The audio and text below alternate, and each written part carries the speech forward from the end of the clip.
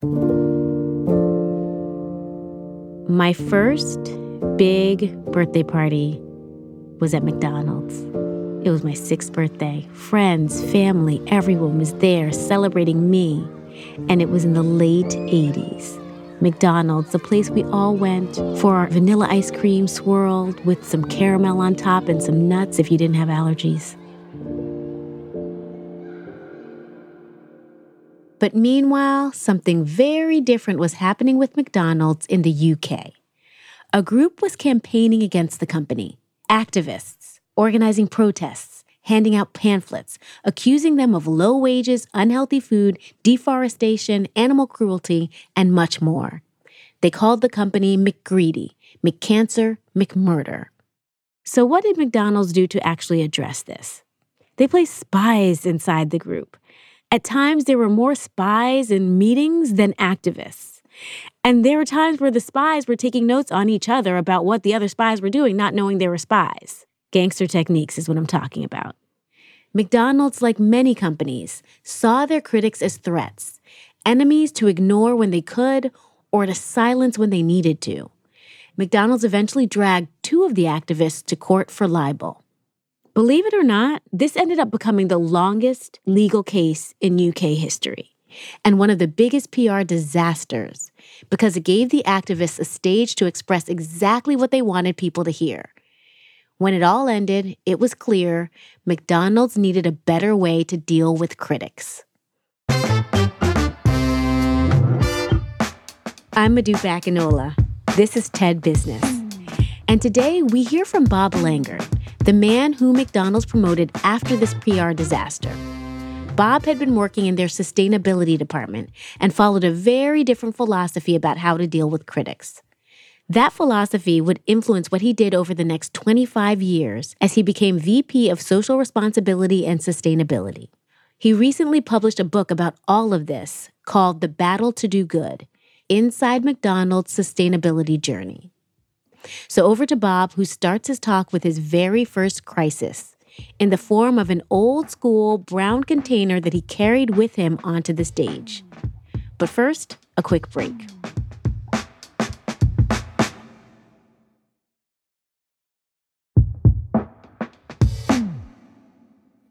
Who remembers this infamous styrofoam container? Well, it sure changed me, it changed my company, and it started a revelatory journey about how adversaries can be your best allies. Back in the late 80s, this Big Mac clamshell was the symbol of a garbage crisis. People were really angry. For example, thousands of students, young students around the globe were sending letters blaming McDonald's because we were using millions of these at that time. Now, no one at McDonald's knew anything about environmentally friendly packaging, including me. The last 10 years, I was in charge of logistics and truck drivers. Then out of nowhere, my boss comes to me and says, "Hey, we want you to save this clamshell for the company and lead the effort to reduce waste within McDonald's." I looked at him and I asked him, "What is polystyrene?" But it all sounded intriguing to me because it brought me back to my roots. You see, I grew up in the late 60s, early 70s, in a time of huge social upheaval in the United States. And I was really in tune with the protests, the sit-ins, the anti-Vietnam sentiment, and I really felt there was a need to question authority. But as I went into university, I realized that I'm not going to make a living doing this.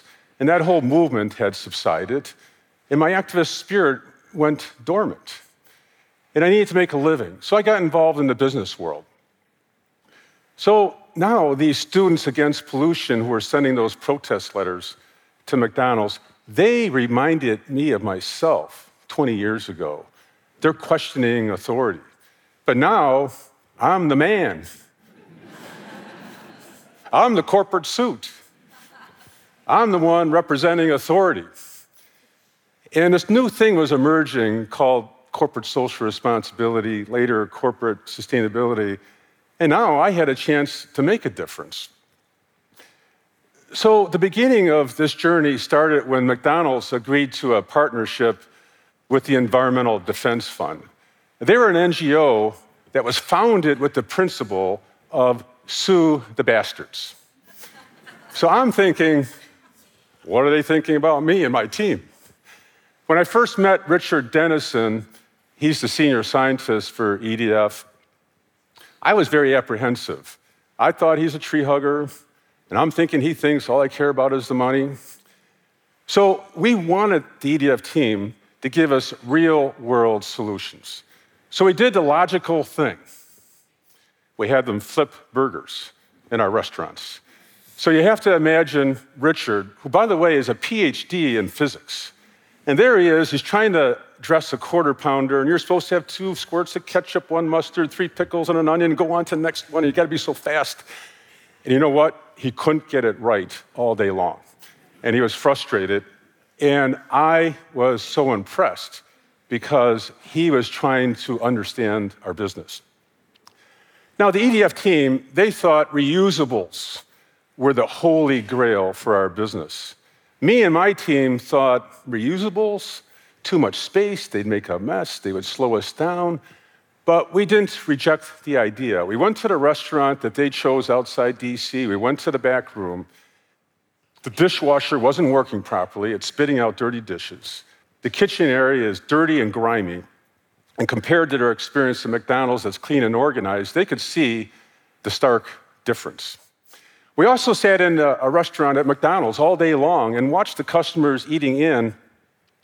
Their behavior ends up that many customers left with the food, they left with the beverage. And EDF came to their own conclusion that reusables wouldn't work for us. But they did have a lot of ideas that did work. And we never would have thought of them by ourselves without the EDF team.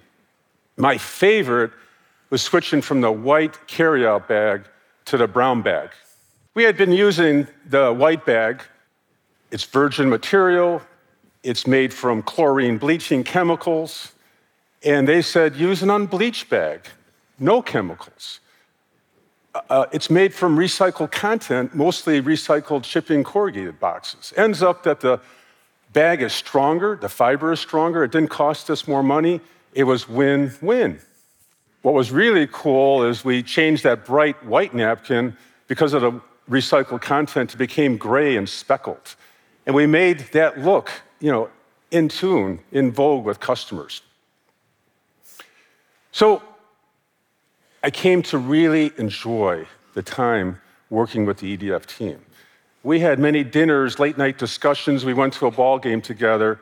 We became friends. And that's when I learned a life lesson, that these NGO crusaders, they're really no different than me. They care, they have passion, we're just not different. So we had a partnership that ended up producing a 42-point waste reduction action plan to reduce, reuse, recycle. We measured it during the decade of the 90s, and over 10 years, we reduced 300 million pounds of waste.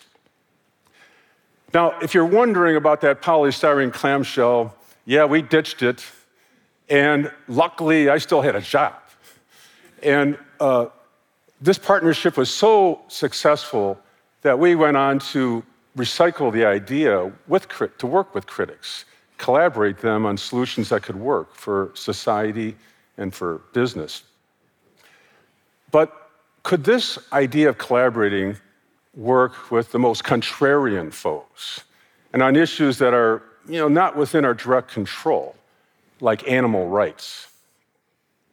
Now, animal rights, obviously, they don't want animals used for meat. McDonald's, probably the biggest purchaser of meat in the food service industry, so there's a natural conflict there. But I thought it would be best to go visit and learn from the most vociferous and vigilant critics we had at that time, which were Henry Spira, head of Animal Rights International, and Peter Singer, who wrote the book Animal Liberation, which is considered the modern treatise about animal rights. I read Peter's book to prepare. I tried to get into his mindset, and I have to admit, it was tough. I'm not becoming a vegan. My company wasn't going that way. But I really thought we could learn a lot. And so I set up a breakfast meeting in New York City. And I remember sitting down getting ready, and I decided, I'm not going to order my favorites, which is, bacon and sausage and eggs. And I'm just going to stick to the pastries. But I have to admit, I was waiting for the adversarial discussion to happen, and it never did. Henry and Peter were just gracious, they were caring, they were smart, they asked good questions. I told them about how working on animal welfare is very tough for McDonald's because our direct suppliers, they only make meat patties. The animals are 3 or 4 steps, removed from our influence, and they were very empathetic. And while we were so directly opposed in terms of the missions of our organizations, I felt I learned a lot. And best of all, they gave me a terrific recommendation. And that is, they said, you should work with Dr. Temple Grandin. Now, I didn't know her at the time. But I tell you, she's the most renowned expert then and now on animal behavior. And she knows how animals move and how they should react in facilities. So I end up meeting her, and she's the very best type of critic, in a sense that she just loves the animals, wants to protect them, but she also understands the reality of the meat business. And I'll always remember, I had never been to a slaughterhouse, in my life, and so I go with her for my first trip. I didn't know what to expect. And we find that the animal handlers have electric prods in their hand and are basically zapping almost every animal in the facility. We're both appalled. She's jumping up and down. You'd have to know her. She's saying, this can't be, this isn't right. We could use flags, we could use plastic bags, we could redesign the corrals for natural behavior. Well, I set up Temple with our suppliers to set up standards and guidelines and ways to measure her ideas of implementing animal welfare. And we did this for the next 2 to 5 years. And it all got integrated, it all got enforced. By the way, 2 of McDonald's suppliers lost business because they didn't meet our standards. And best of all these standards ended up scaling to the entire industry. Now, what about issues that were blamed for elsewhere, like deforestation? On that issue, I always thought policymakers and government, that's their role. Never thought it would end up like in my lap. But I remember in early April 2006, I opened up my BlackBerry, and I'm reading about Greenpeace campaigners showing up in the UK by the dozens, dressed as chickens, having breakfast at McDonald's, and chaining themselves to the chairs and tables. So they got a lot of attention, including mine. And I was wondering if their report that they had just released, it was called Eating Up the Amazon. And by the way, soy is a key ingredient for chicken feed, and that's the connection to McDonald's. So I called my trusted friends at the World Wildlife Fund, I called Conservation International, and I soon learned that the Greenpeace report was accurate. So I gathered internal support, and I always remember, next day after that campaign, I called them up and I said, we agree with you. And I said, how about working together? So 3 days later, miraculously, 4 people from McDonald's, 4 people from Greenpeace were meeting in the airport. And I have to say the first hour was shaky. There wasn't a whole lot of trust in the room. But it seemed like everything came together because each of us wanted to save the Amazon. And during our discussions, you couldn't really tell, I don't think, who was from Greenpeace and who was from McDonald's. So one of the best things we did is we traveled with them for 9 days on a trip through the Amazon, on the Greenpeace airplane, on the Greenpeace boat. And I'll always remember, imagine traveling hundreds of miles west of Manaus, the capital city of the Amazon, and it's so pristine beauty. There's no man-made structures, there's no roads, not one wire, not one house. You would travel east of Manaus and you would see the blatant rainforest destruction. So this very unlikely collaboration produced outstanding results. By working together, we recruited over a dozen other retailers and suppliers for the same cause. And by the way, within 3 months, a moratorium on these clear-cutting practices were announced by the industry. And Greenpeace themselves declared it as a spectacular drop and deforestation, and it's been in effect ever since. Now, you think these types of collaborations that I've described would be commonplace today, but they're not. When organizations are battered, the common response is to deny and push back, put out some sort of lame statement, and no progress is made at all. I say the alternative is really powerful. It's not going to fix every problem, and there's more to do for sure, but this idea of working with critics and trying to do more good for society that actually is good for business, believe me, it's possible. But it starts with the idea that you need to assume the best intentions of your critics, just like you have the best intentions. And then secondly, you need to look past a lot of these tactics. I admit, I do not like a lot of the tactics used on my company, but instead, focus on what the truth is. What's the right thing to do? What's the science? What's the facts? And lastly, I would say, give the critics the keys. Show them the back room. Bring them there. Don't hide the details, because if you want allies and support, you need to be open and transparent. Now, whether you're a corporate suit, whether you're a tree hugger, I say the next time that you're criticized, reach out, listen, learn. You'll become better, your organization will become better, and you might make some good friends along the way. Thank you.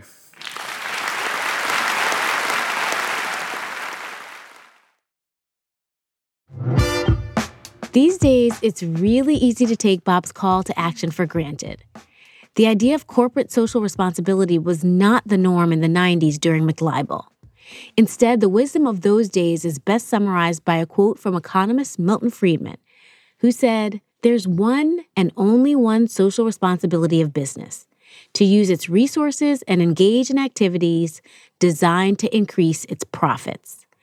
And 30 years later, we don't really think like that. The new norm has really become that business has a responsibility to do good and be profitable. And Bob gives us a way to do that more effectively. I wanted to pick apart this approach with Corey Hajim, TED's business curator. Hey, Madube. Hi. How are you? I'm hanging in there. Hanging in the closet with you. A former business person and business writer, Corey focuses on TED's business ideas and chose Bob to give a talk. And I had so many questions for Corey, because while working with your toughest critic might sound like a good idea, what if your toughest critic is a bigot or really doesn't have your best interests at heart? I actually don't think Bob's idea applies to every situation or every person equally, but there are nuggets we can all take from it. And the first thing I noticed is how he engaged with his potential adversaries. He tapped into his curiosity. He wanted to learn more. And when we're in situations that have the potential for conflict, research shows that this learning mindset is key. The idea that he wanted to learn more, the curiosity, was huge. And such a critical part of the experience, and such a reminder that when we're in these situations with potential adversaries, can we be curious? And rather than view them as adversaries, view it as a moment to go deeper inside and be curious. I'm curious about your thoughts on that. No, I think you're exactly right. At the heart of everything he suggests is curiosity, is just, who is this person on the other side of this issue? What do they want? What do they believe? How can I understand them better? And how can I help them understand my point of view better? Right. And I also think that one of the benefits of curiosity is that it's a natural way to prevent your defense mechanisms from kind of taking over when they flaring often do. Up. And flaring up. And, as a stress researcher, that defense mechanism is huge. Ultimately, we need it. We need to see a threat and experience a threat and then have our bodies react, because we are designed to be able to run away from a threat or to attack a threat or whatever. And so what's critical is that when that defense mechanism goes up, to be able to step back and notice that it's gone up, and to then just kind of be present again. And what I think curiosity does is it makes you step back and say, wait, that bothered me, but let me go back to being curious. Let me be curious. And then offline, you can be like, wait, why did that allow for the hairs to spike up on the back of my neck in a particular way that I wasn't anticipating? Right. As you and I have talked kind of outside this closet, being able to do this work, assuming someone's best intention, being curious in response to sort of an attack, you need to be in a place where you feel comfortable, where you feel empowered, and you have the energy to do this work. Yep. And recognizing also that when you're beaten up and feeling broken down, that's when your emotion regulation capacities are lower. So it's really hard to be like, wait, let me be curious again, when you really are wanting to have a rebuttal that's obnoxious if they said something that was frustrating to you or whatever. Right. And so when we look at Bob's talk, right, like Bob works at McDonald's. He's from an established company. He may be being attacked on certain issues, but it's not personal. He's not in danger. I think there's something for everyone to learn from Bob's talk, but I do think the big message is to the people in power. Mm-hmm. It's interesting. I was listening the other morning to Dan Harris, the host of the 10% Happier podcast, and he was talking to Laurie Santos, a researcher from Yale, and she said a couple of things that really struck me and I felt related to this conversation. One was, if someone doesn't endorse your humanity, there's sort of nothing you can do. You shouldn't have to try to connect with them, right? Like there has to be this baseline endorsement of, I value you, you value me. Yep. And then the second thing she talked about was the divide that has happened around the world over content, in that the content you consume and the content I consume could be completely different. It's not like we're both arguing with, the facts from an article in the New York Times. Like, I have my sources, you have your sources. Sometimes it's based on experience. Sometimes it's based on a book we read or something else. But how do we create something that we can understand through the same lens? And one of the powerful things I think that Bob did that we can all learn from is he created this sort of common set of experiences between himself and the people that he was working with. So he brought in the EDF folks to the restaurant. He went to the slaughterhouse with Temple Grandin. He went to the Amazon. And so both sides of this conversation had this shared experience and shared set of facts. Yep. And I feel like that is a way to either find out if someone else has best intentions because they're willing to go there with you, or kind of create a scenario in which you can both sort of be on the same page. Right. One of the things that I thought was very powerful also was when he gave them the keys. Right. The idea of, hey, here's what we're struggling with. Can you help? And understanding that other people's perspective can really help solve some of the problems that you're facing. And that's not rocket science. I think we know that, but how can we view our adversaries as people who are in the struggle with us? Right. But they also need to signal that they're really in the struggle. And I think, again, his actions signaled that he was in the struggle too. Right. Which is powerful. And maybe that's something we need to do more of as individuals is, how can I signal that I do have good intentions? Or, the other thing that he said that really stuck out for me is you have to assume they care as much as you care. They care about what they're doing as much as you care about what you're doing. Right. And that's another way of saying best intentions, but it's more to the point. It's more real. Yeah. It also reminded me that this idea of we all come from different places and spaces. And so the foundations upon which we base our information and knowledge are really different. That was really powerful when you just said that to me. And I think it's incumbent on people with power to recognize when they are missing or lacking information and when that place of privilege is one that prevents them from seeing. And what I love is that Bob is in a position of power and he recognizes it. And so he says, let me be curious and let me see what I'm missing. Right. That's a huge challenge. And I think that what we can hopefully learn from Bob is like, what is the experience or the common set of facts or information that we can provide that will create that common ground. And I don't mean common ground in the sense of, we can agree on this thing, but we can agree to sort of experience each other's stories. Yep. That's one of the ways we empathize, is hearing a personal account, hearing a personal story. And, it's often said that examples are more persuasive than like statistics. So sometimes people might want to just throw the numbers out there, but can you also show people and have them experience it, which is what we saw happened with Bob. Right. There's sort of like data, which sometimes means very little to people. And then there's story that can mean more.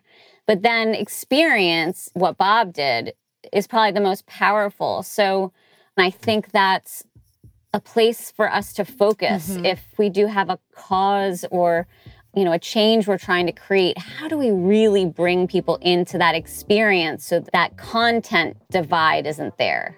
Like foundation. Let's all start with the same foundation. We got to get in the same room. Of course, we can't do that right now because of COVID, but it's like, how do we get around in that same room, around that same table? I think that's right. That's it for today. Our producer is Kim Naderfane-Petersa. Dan DeZula is our mixer. And special thanks to Michelle Quint, Angela Chang, Anna Phelan, and Colin Helms. I'm Modupe Akinola. Talk to you next week.